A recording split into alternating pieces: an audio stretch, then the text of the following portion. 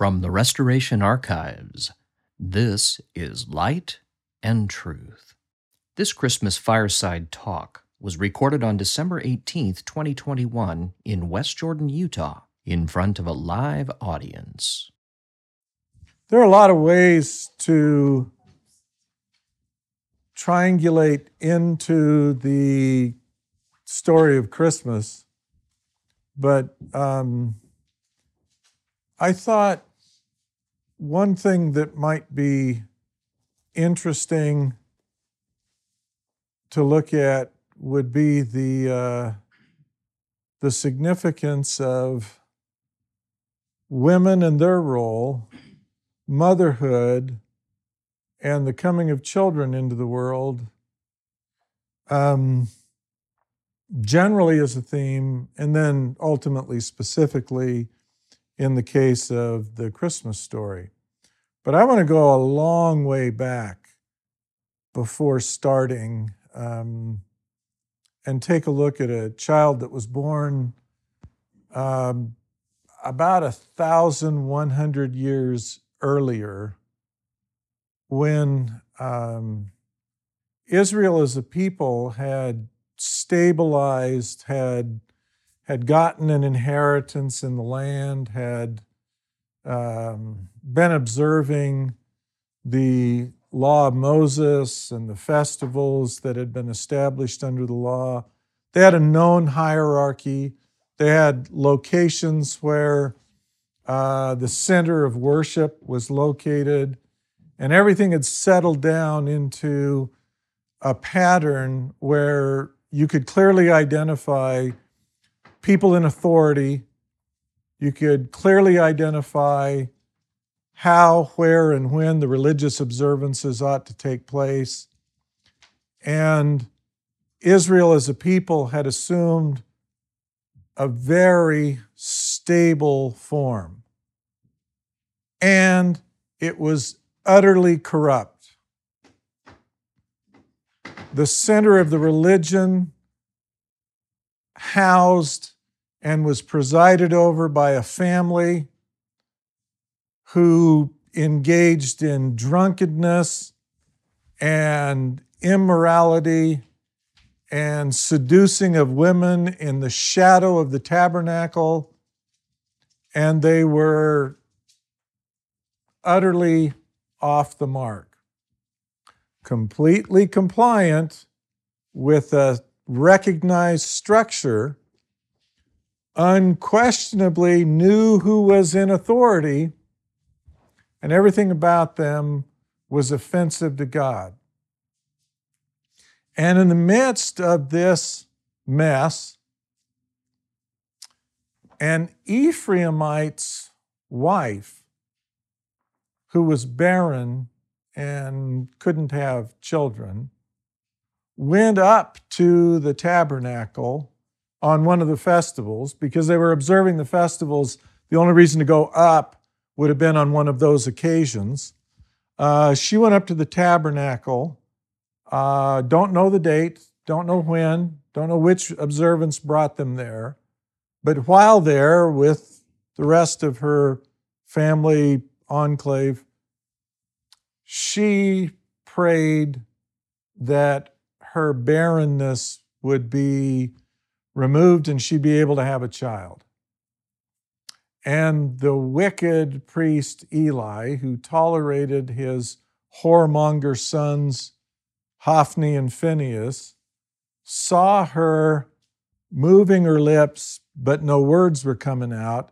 And he made the normal assumption about the condition of the folks at the tabernacle at that time, and he assumed that she was drunk, and it was in the morning, and he more or less chided her for being drunk so early. I mean, this is the kind of behavior we expect in the afternoon or the evening, but not in the morning. You shouldn't be out here drunk and carrying on this early in the day. And she corrected him and said, no, she was praying. And he, without knowing what she was praying for, said, a religious, righteous woman, may the Lord grant your prayer. The priest was unworthy. There was no reason why God would respect what this priest had to say.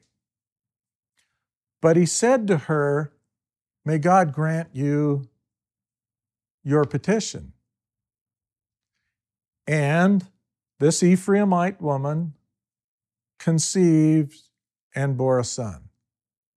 So you got to ask yourself, why would the blessing of the presiding high priest, descendant of Aaron, sitting in the position of authority, who clearly could not raise sons in righteousness and who tolerated wickedness around the tabernacle, why would his statement to Hannah result in God granting her petition?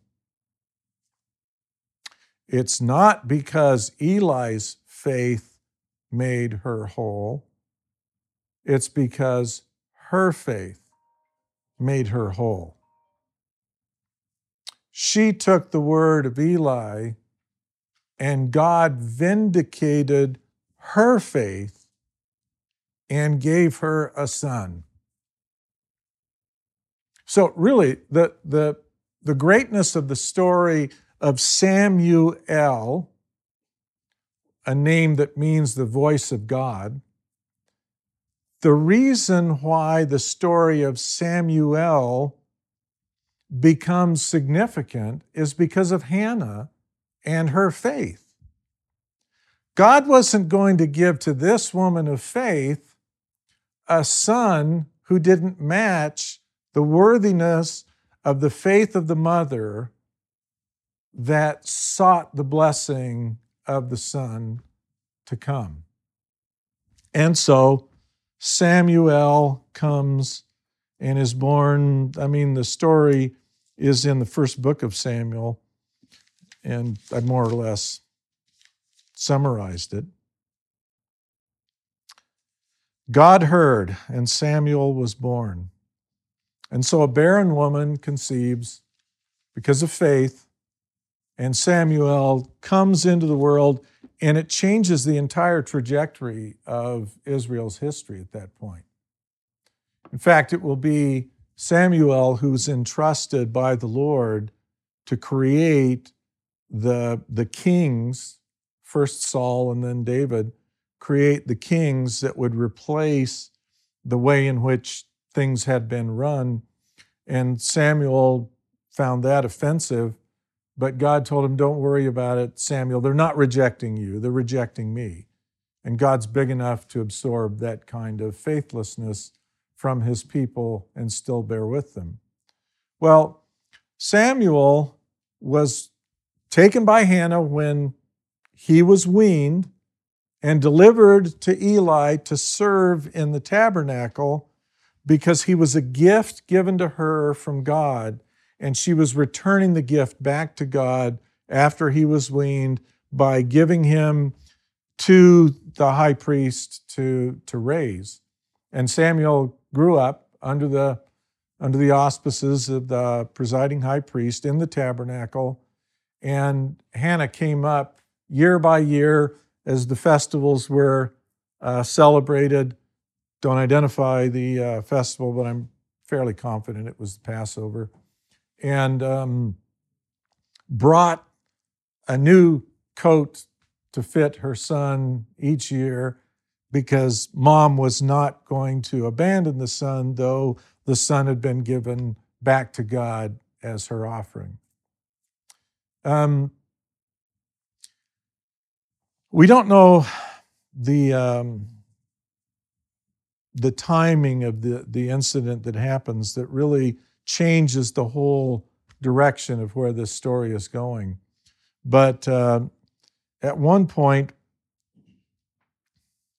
after making the observance that, and the word of the Lord was precious in those days, there was no open vision. When Eli was laid down in his place, and his eyes began to wax dim, that he could not see, and before the lamp of God went out in the temple of the Lord, where the Ark of the Covenant was, it was a tabernacle. And Samuel was laid down to sleep, that the Lord called Samuel, And Samuel went back to Eli because he'd been called and asked him what he wanted. And Eli said, I haven't said anything, go back to sleep. That repeats itself 3 times, and Eli finally says, you're being called by God. And the next time that voice calls to you, answer, here I am, Lord. So the narrative tells us that Samuel did not yet recognize the voice of God, which is why he kept coming back to Eli. And then the incident happens again. The voice calls to him. He answers and says, here I am, Lord. And then Samuel encounters the Lord for the first time. The extent of what happens when he encounters the Lord is not explained. It's just that the Lord spoke to him then. But as the narrative goes on, it confirms that what happened was, in fact, the open vision that did not exist in those days. So you have this apostate Israel, this decadent group of people with a corrupted central hierarchy. And out of that, because of the faith of a woman, a child of faith is born, and the Lord deals with Hannah's son. And from that moment, beginning at Samuel, something changes in the way in which the Lord will deal with Israel for generations. There is continuously a hierarchy, and continuously a high priest, and continuously there are Levites that are serving, and the structure remains intact. Samuel could not be the high priest because he was an Ephraimite, but he could be a prophet. And despite the structure, Samuel functioned as the voice of God to the people in those days, and he would be the one ultimately that anointed the king. And he'd be the one that ultimately replaced the king with anointing of a second king. God continued to deal with Israel through prophets throughout the Old Testament period of time, and it was an extraordinary exception if one of them was from the tribe of Levi and qualified to be a priesthood holder. And yet they functioned as God's messenger, as God's spokesman, which presents a problem, because the question is, how on earth is it that prophets can come along who don't fit into the hierarchy and match the pattern of governance that was established by Moses and respected throughout the Old Testament period? And Joseph Smith gives us the answer to that question, which is God himself ordained them. You had to have Melchizedek priesthood in order to enter into the presence of the Lord, but God cured that by conferring upon them the authority when he made his presence known to them, because God's a clever fellow, and he knows how to get around whatever rule there is that gets established. So Israel continues on their downward spiral. God peels off 10 of the 12 tribes through captivity in Assyria, removes them, takes them over the Euphrates, dispossesses them of their land.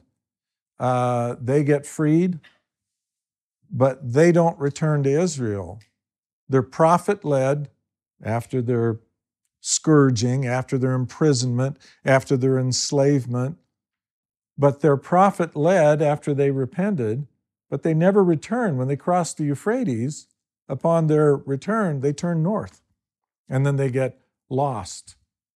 So those are the lost 10 tribes.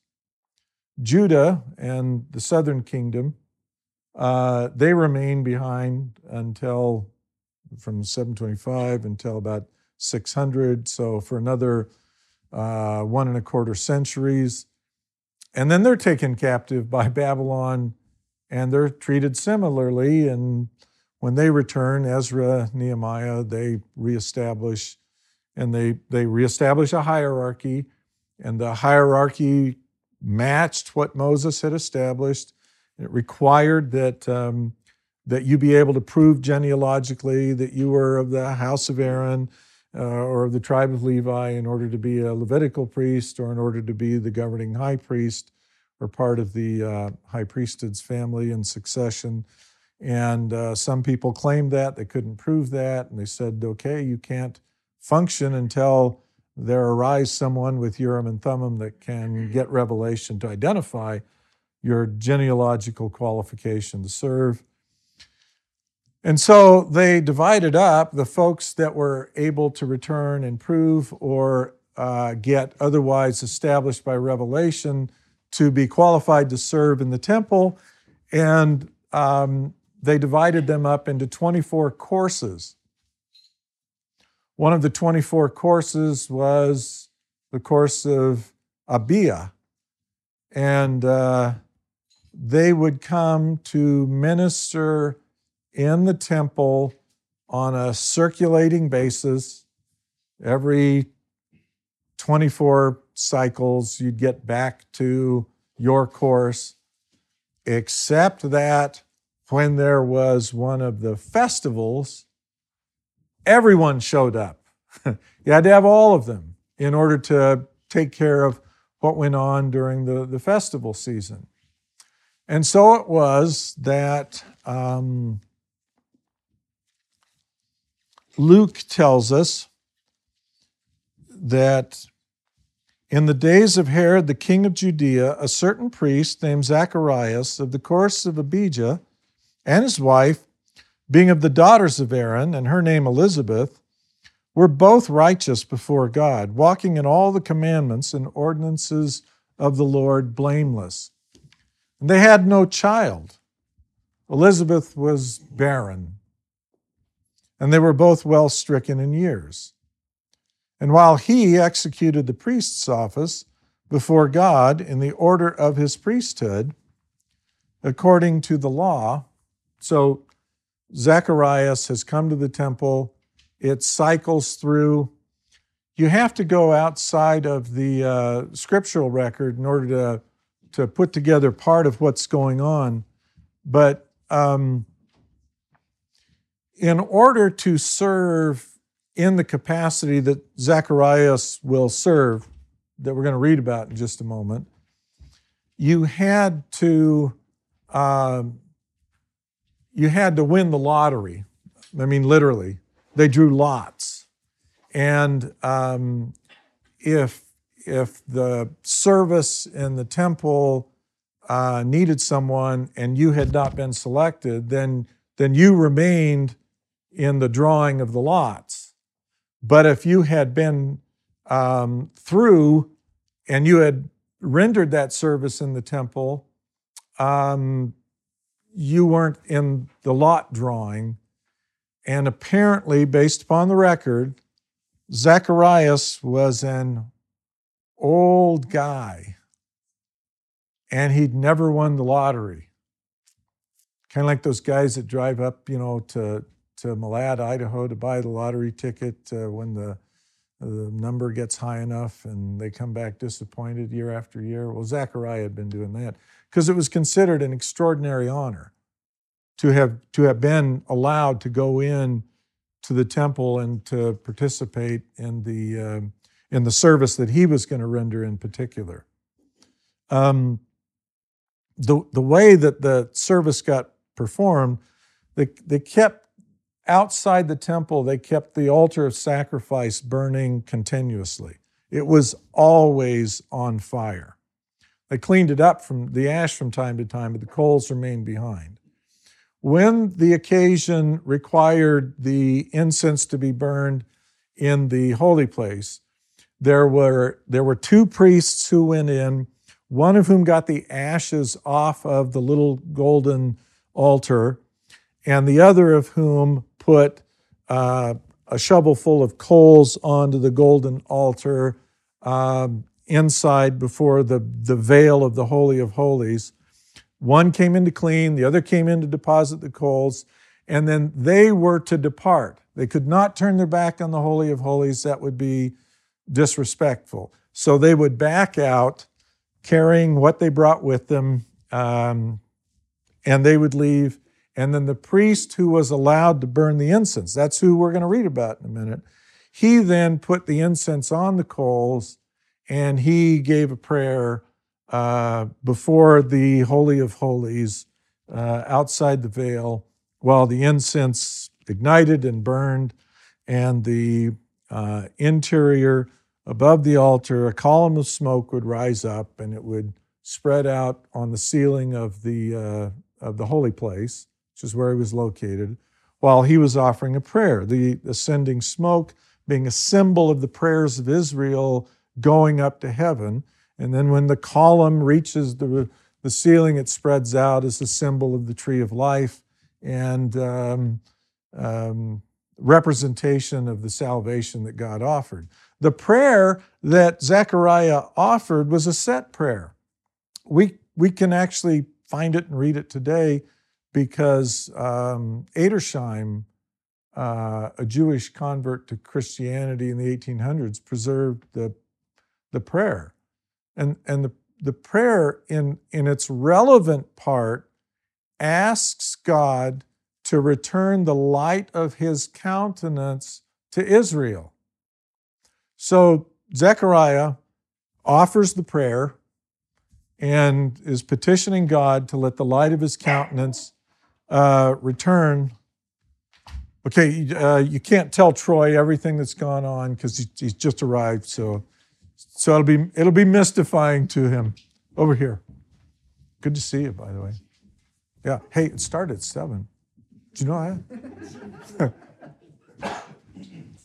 Troy's a big guy. He can take a ribbing. So, when the prayer gets offered, the only one that is inside the holy place is Zechariah. He's won the lottery. He's had the opportunity. He's recited the prayer. Everyone knows what he's praying for. And on the right side of the altar, emerging from what would symbolically be the presence of God in the holy place, comes the angel Gabriel, who identifies himself as, I am Gabriel, who stand in the presence of God. Okay? So Zechariah cannot make a mistake about who is talking and the authority represented by the voice of the person who's just identified himself. So Gabriel says he stands in the presence of God, and your prayer is to be answered. So the light of God's countenance will return to Israel. Your prayer's been answered. Your wife is going to bear a son, Elizabeth, who is barren and well stricken in years, who is righteous before God, walking in holiness, observing all of the ordinances. She is going to conceive, the woman who is barren, and she's going to bear a son. So now again, we have a woman who's going to conceive, who cannot bear a child, just like Hannah before, and there's going to be a son sent in the world who's going to go before the face of God to prepare the way for the light of God's countenance to return to Israel. And of course, Zechariah, who's there representing Israel, asking for God to do something for the people of Israel, is a little taken off guard. Okay, the light of God's countenance is going to return, and you're Gabriel, you stand in the presence of God, And this is all great and wonderful, but my wife is going to have a child? I mean, we're both in assisted living now. And this is not really, when I'm not here, we're in wheelchairs. I mean, she's got that little motorcycle cub that goes down the sidewalk, but it's the improbability of the mechanism that is being described for the return of God's countenance to the people of Israel that astonishes Zechariah. I mean, wonderful. This is a great thing that you're going to do. And I'm happy for that. I just don't get that one thing, you know? Elizabeth and a son? That's improbable. In fact, I'm calling BS. Okay, I know you're an angel and all, but I'm not seeing that. And Gabriel says, "Oh, you want a sign, do you? So that you can have faith. Well, let me give you a sign. I mean, we've done rainbows, we've done floods, we've produced leprosy on a hand and we've removed it. We've parted waters. Let's see. Okay, I got it. You're going to be dumb and you're going to be deaf. How's that for a sign? That way we're not screwing up anyone's neighborhood. We're not wrecking the irrigation system in the valley with the water of the Jordan drying up. We're not going to do any of that stuff. We'll just do it with you. How's that sound?" Very calculated maneuver, because everyone knew how long the prayer would take, and Zechariah was in there too long. So everyone perceives that something's going on that's a bit irregular here. And one of the traditions, I'm not sure how credible it is, but one of the traditions was that the priest who remained behind to offer the prayer came in with a rope tied to one of his legs, so that if he died while he was in there, they could pull him out and they wouldn't go disrupt the peace of the holy place. They just retrieve the guy. And if that tradition be true, I'm pretty sure that Zechariah was. How can this be?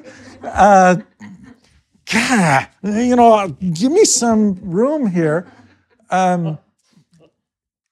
He was skeptical, but the people outside knew he was tarrying and something's going on, and it's beginning to become awkward. I mean, I can imagine people looking at one another and saying, "I don't know, what do we do? You know, you don't turn your back to the holy place, but we don't go in there face first. Do you back in to retrieve the carcass of the old guy? I mean, this guy's, we all call him a raisin behind his back, and that's being generous. I mean, what do we do? What do we do?" He tarries long enough that it's awkward out there. And when he emerges, Gabriel's been really clever, because everyone wants to know, hey, what gives? And they perceive that something happened. And it's a way of saying, too sacred for you at this point. You're not going to get the story just yet. You, Israel, in your messed up, wretched, apostate state, you're not going to know. I've got my priest, I've got my righteous mother who's barren, and I've got my miracle coming. But as for you people, you won't know. And furthermore, when that boy is brought to be circumcised, An angel will ordain him on that day to overthrow the kingdom of the Jews, so that he will come with authority. Samuel came to try and fix and repair. John would come to overthrow. So in the apostate condition that Israel finds itself, when the angel Gabriel is sent, he's sent to allow another barren, righteous, faithful woman to bring a son into the world that will go before the presence of the Lord himself to prepare the way. Zechariah said to the angel, "How shall I know this? For I'm an old man. My wife is well stricken in years." The angel answered and said unto him, "I am Gabriel, who stand in the presence of God, and am sent to speak unto you and to show you these glad tidings." And so, in the 6th month, the angel Gabriel was sent from God unto the city of Galilee, named Nazareth, to a virgin espoused to a man whose name was Joseph, of the house of David, and the virgin's name was Mary. So now we have a barren woman who is going to bear a child, and in the 6th month of her pregnancy, the angel Gabriel is sent again, this time to another woman who may not have been barren, but she was also not married. And so her ability to bear a child is going to be equally miraculous with the coming of Samuel into the world, with the coming of John into the world, and this will be the Son of God. It's in the 6th month. Now, we actually can calculate, because they kept pretty good records, when in the normal rotation of things, the course to which Zechariah belonged would have been serving, it would have been at one of 2 times during the course of any calendar year. But the problem is, we don't know whether the incident involving Gabriel appearing to Zechariah occurred on those days or on one of the festival dates in which the priests would be at the temple and would be sacrificing and performing the daily rituals and having lots drawn, because it happened on those dates. Well, if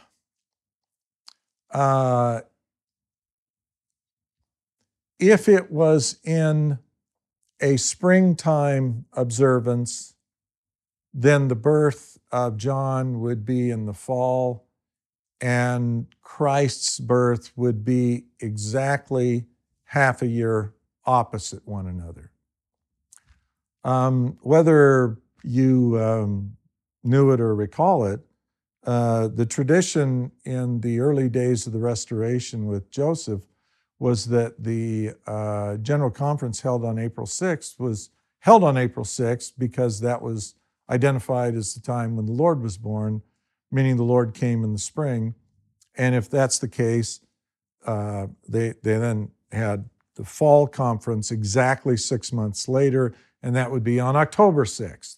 So that April 6th would be Christ's birthday, and October 6th would be exactly 6 months later, and no one ever pointed it out, but that would have been John the Baptist's birthday if you accept the 6 months and you accept those dates. There's a symmetry to that, because in the spring you have new life breaking forth. You have a period of time in which the fall and the winter representing death is overthrown with the spring and the coming of new life, and the April 6th date kind of makes sense. And the October 6th date for John kind of makes sense too, because that's when you're wrapping things up. It's harvest time. It's when you're closing up shop. And if you're talking about judgment, it sort of makes sense that would be coinciding with the birth of John, who came to overthrow the kingdom of the Jews and bring it to an end. So what the incidents represent in the story thus far is that a long-suffering God, who literally has put up with the disbelief, the apostasy, the wickedness, the wretchedness of people that he had called to be his, that long-suffering is not without its limits. But the limits are determined by God. He's the one that sets it up, and He's the one who takes it down. And part of the Christmas story is a reminder to us that even people with whom God has a sacred relationship, who He has called and restored the light of His countenance to in the person of Samuel and other prophets that followed thereafter, including Isaiah, Zenos, Enoch, even people to whom He has extended His hand, stretched out still, despite their faithlessness, have their limits. And it is up to God to decide when the limit has been reached. And it's up to God to decide when He will overthrow it. And when He chooses to do so, then the only thing that matters, whether anyone respected the boy or not, was that the boy be ordained to do the work. And so John's mission, once he's been commissioned by God to do so, could not prevent the overthrow of the kingdom of the Jews. It was God's will. A lot of people thought John a mere curiosity.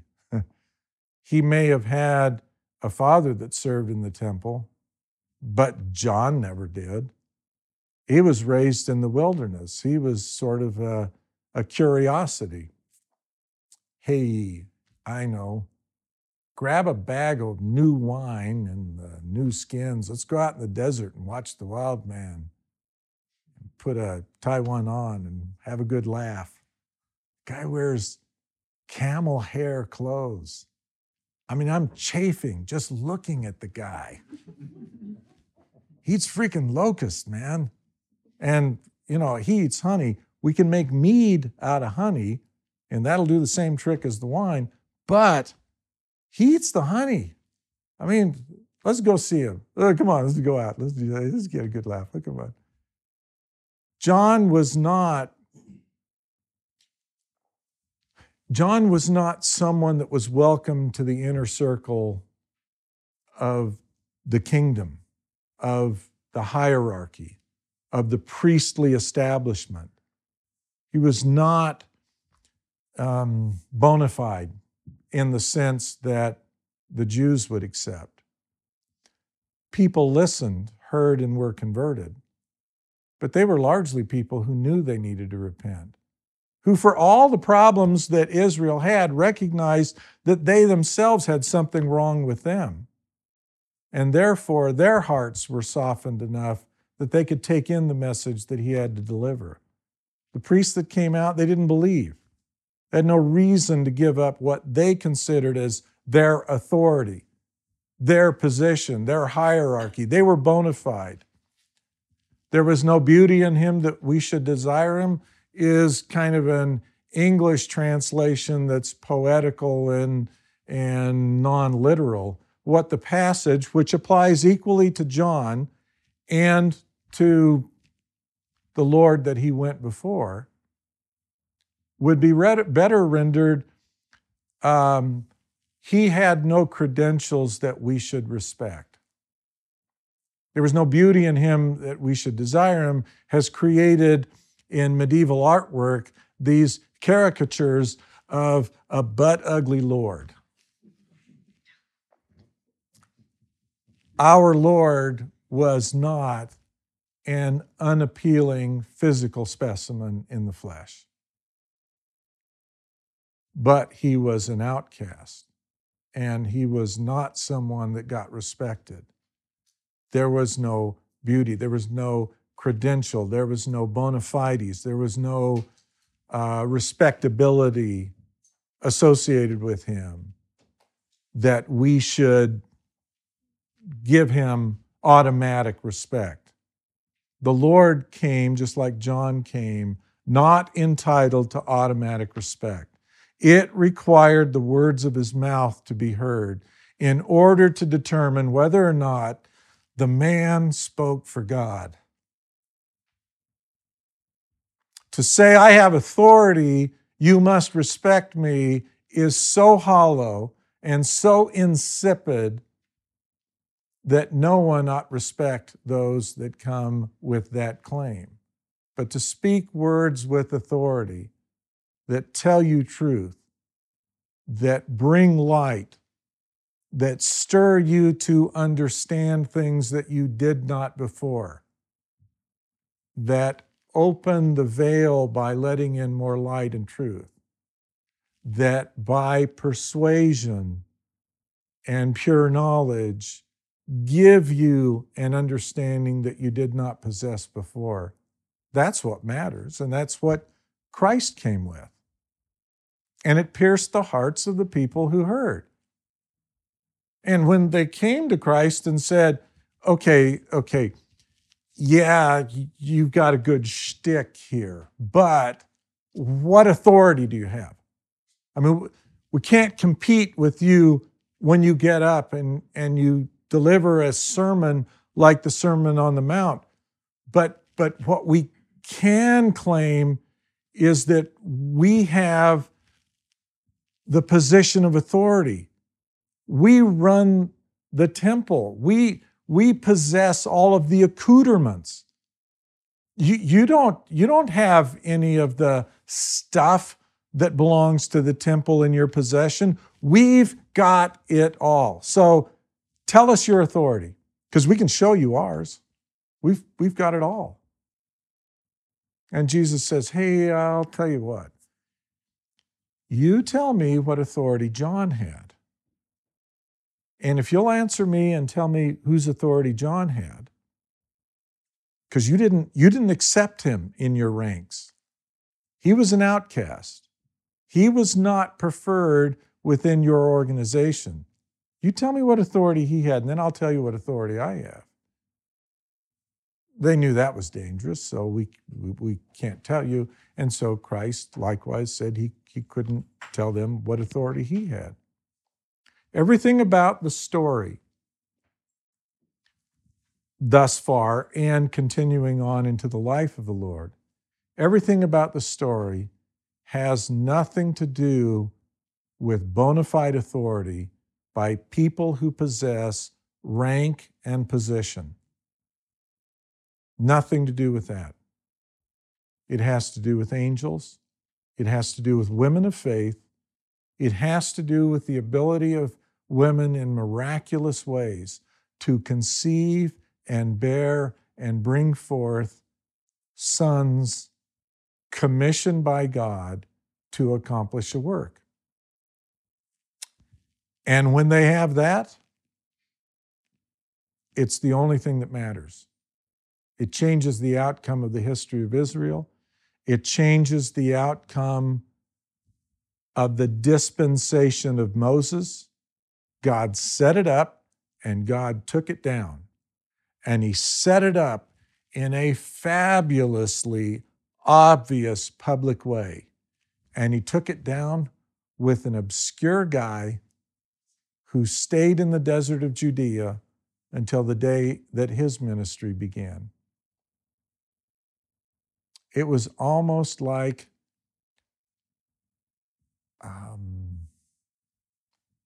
an anti-crescendo. It went out with a whimper. With the authority of God to accomplish the takedown of the kingdom. And the people of that generation, whether they thought John was significant and who may have rejoiced at his beheading and who thought the Lord was insignificant and who were glad to be rid of him on the cross and who resisted the rumors of his resurrection, the people of that generation knew their kingdom was overthrown when in 70 AD, the entirety of their construct was destroyed by a Roman army. And they literally ate the bodies of their young dead children after their children died because of the extremity that the Roman siege put them under. So the overthrow of the kingdom of the Jews was an exclamation point and unmistakable. But the moment at which the Lord caused it to happen was different. And unless you knew what John was up to and you listened and accepted the message, you wouldn't know it had just happened. But it did. So the story then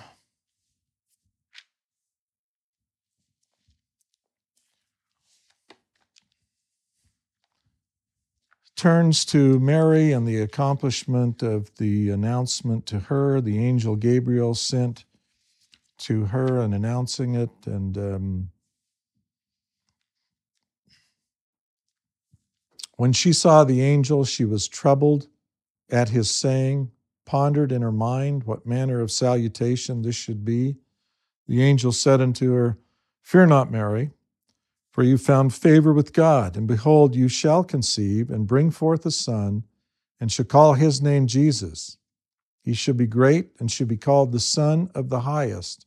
And the Lord God shall give unto him the throne of his father David, and he shall reign over the house of Jacob forever. And of his kingdom there shall be no end. Then said Mary unto the angel, How can this be? The angel answered, said unto her, Of the Holy Ghost and the power of the highest, therefore also that holy child that shall be born of you shall be called the Son of God. And behold, your kinswoman, Elizabeth, she has also conceived a son in her old age, and this is the 6th month with her, who is called barren. For with God nothing shall be impossible. And Mary said, Behold, the handmaiden of the Lord, be it unto me according to your word. And the angel departed from her. Behold, the handmaiden of the Lord. The word handmaiden, Old English term, but it literally means God's spouse. Behold his wife. So this kind of intimate knowledge, Luke is writing this story. And one obvious question that ought to present itself is, how does Luke know what Mary is pondering in her heart when he writes his account? See, the people who are New Testament scholars,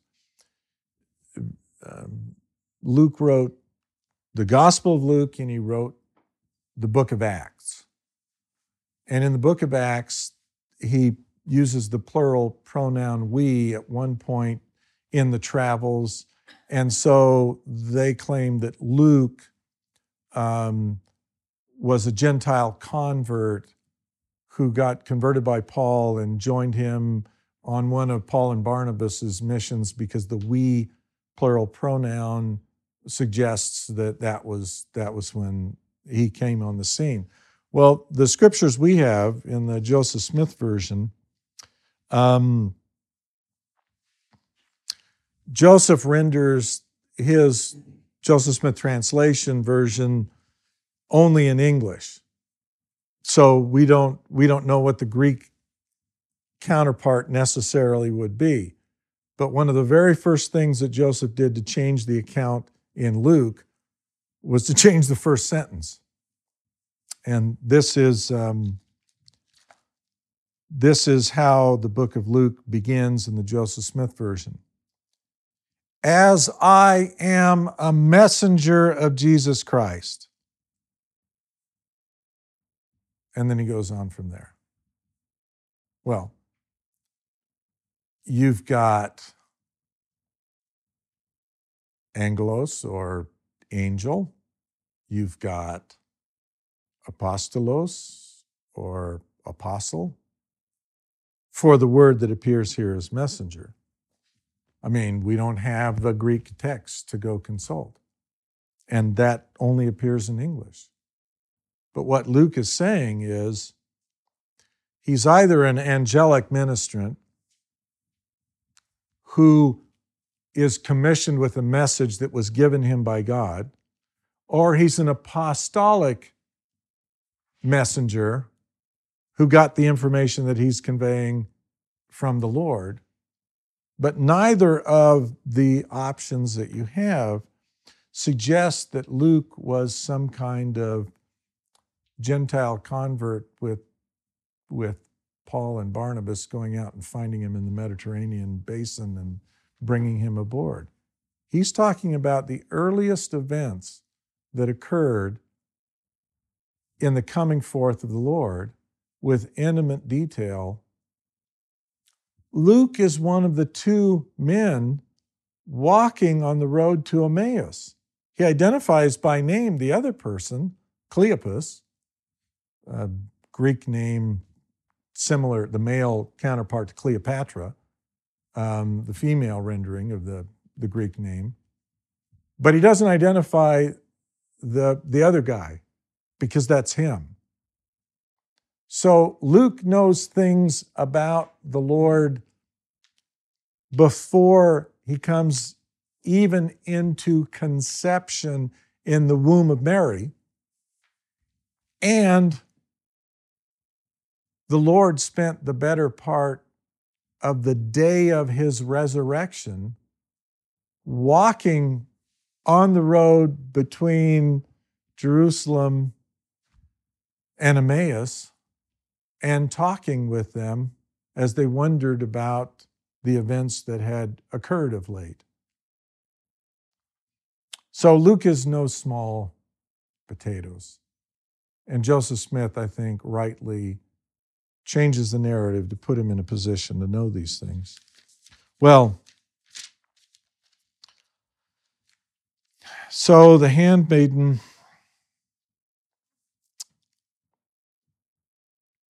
and the angel departed from her, and in those days Mary went into the hill country with haste into a city of Judah and entered into the house of Zacharias and saluted Elizabeth. It came to pass that when Elizabeth heard the salutation of Mary, the babe leapt in her womb, and Elizabeth was filled with the Holy Ghost, and she spoke out with a loud voice and said, isn't that interesting that Elizabeth speaks out, but what she has to say is quoted by Luke, and he makes mention that when she speaks these words, she does so in a loud voice. You know, the Hosanna shout is not supposed to be Hosanna, Hosanna, Hosanna to God and the Lamb. It's supposed to be a shout. In fact, it's supposed to be a chaotic shout with everyone yelling and not in unison. Everyone knows the words and they repeat the words, but it's just a cacophony, a loud outpouring. Elizabeth is pretty much doing just that when Mary comes to meet her. Now, it doesn't go into any great detail, but it's pretty apparent that Mary stayed with Elizabeth throughout the time period, and that when Joseph and her encounter one another again, she was showing.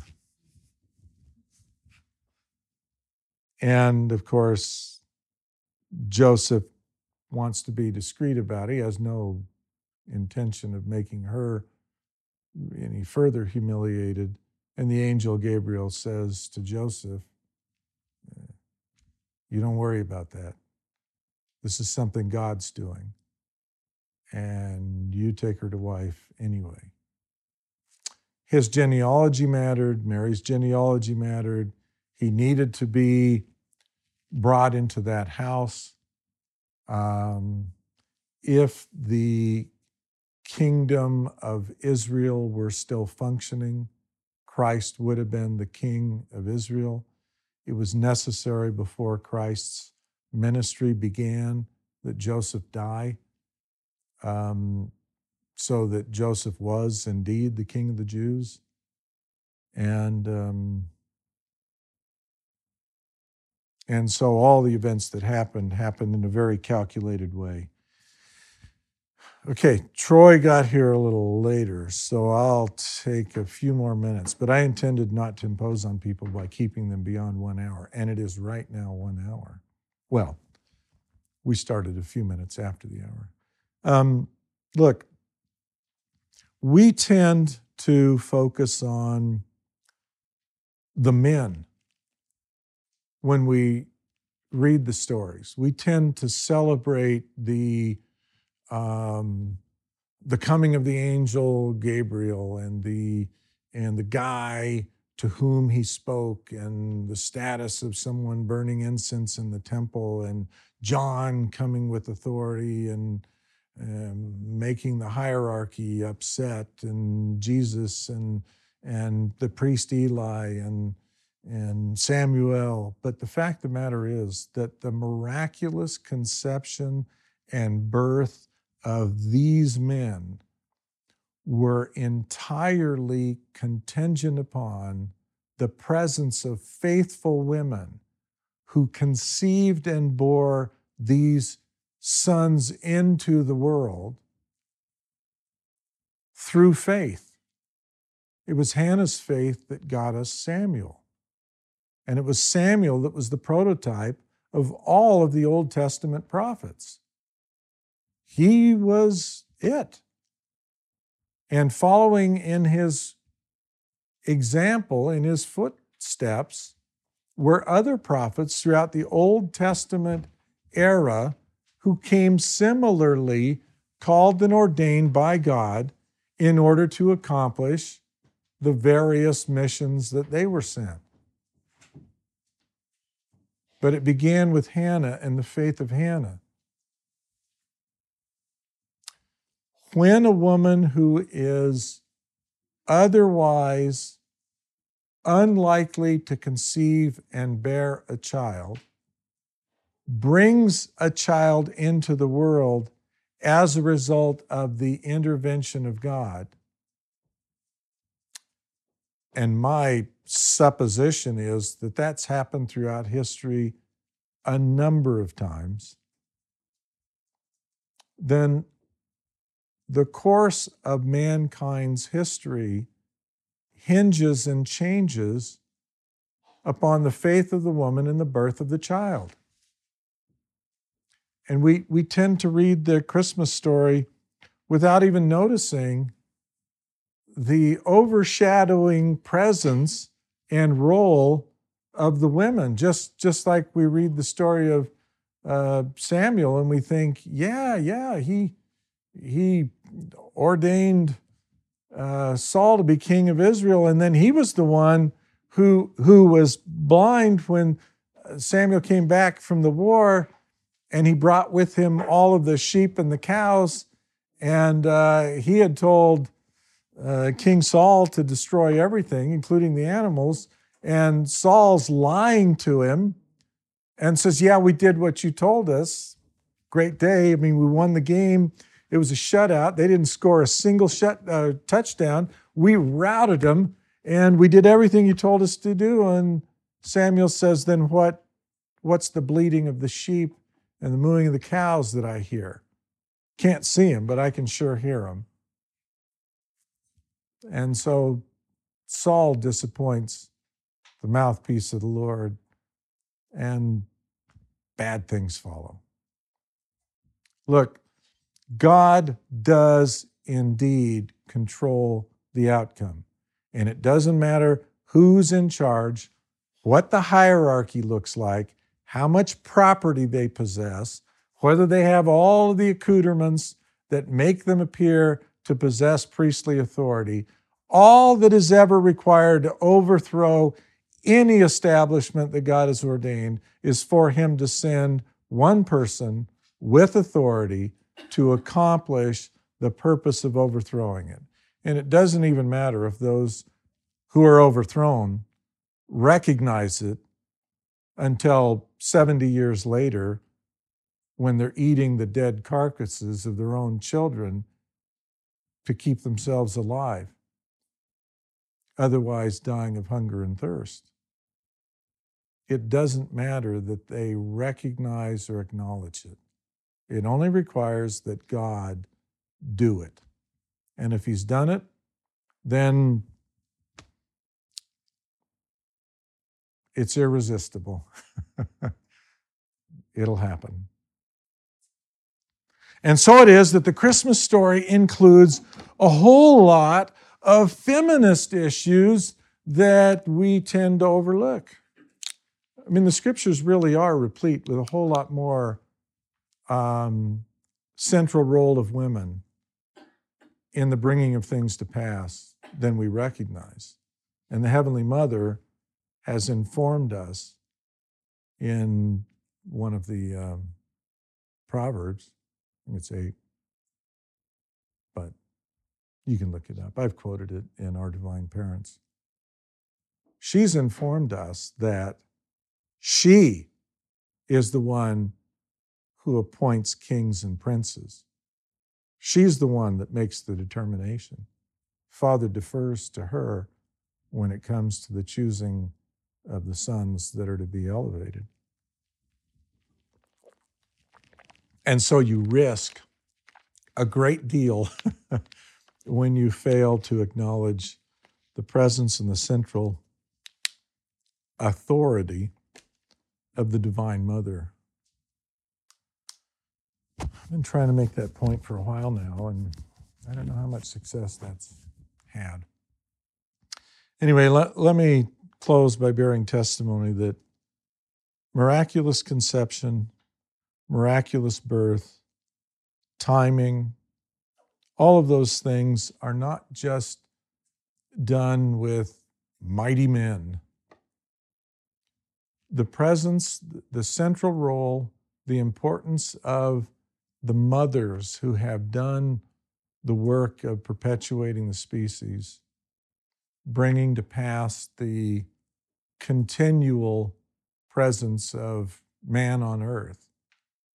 The presence of women and their integral role in the whole of it is something in the Christmas story that we ought to take a moment to reflect on as well, and not forget the vital importance of what women have and are and do and will do. Neither is the man without the woman, nor the woman without the man in the Lord is another way of reminding us in Paul's writings about how the creation itself was ordained. It was not complete until the two of them were together. The image of God did not appear on earth until you had the man and the woman together. In the image of God created he him, male and female created he them. There's not a single man in this room who's complete. The completion only comes with the presence of the woman. In the name of Jesus Christ, amen. We hope you've enjoyed this presentation by Denver Snuffer. For more information, including complete transcripts of all of Denver's lectures, please visit restorationarchives.com. If you would like to hear more Light and Truth, please take a moment to subscribe. Just search for Light and Truth in your favorite podcast app. Thanks for listening.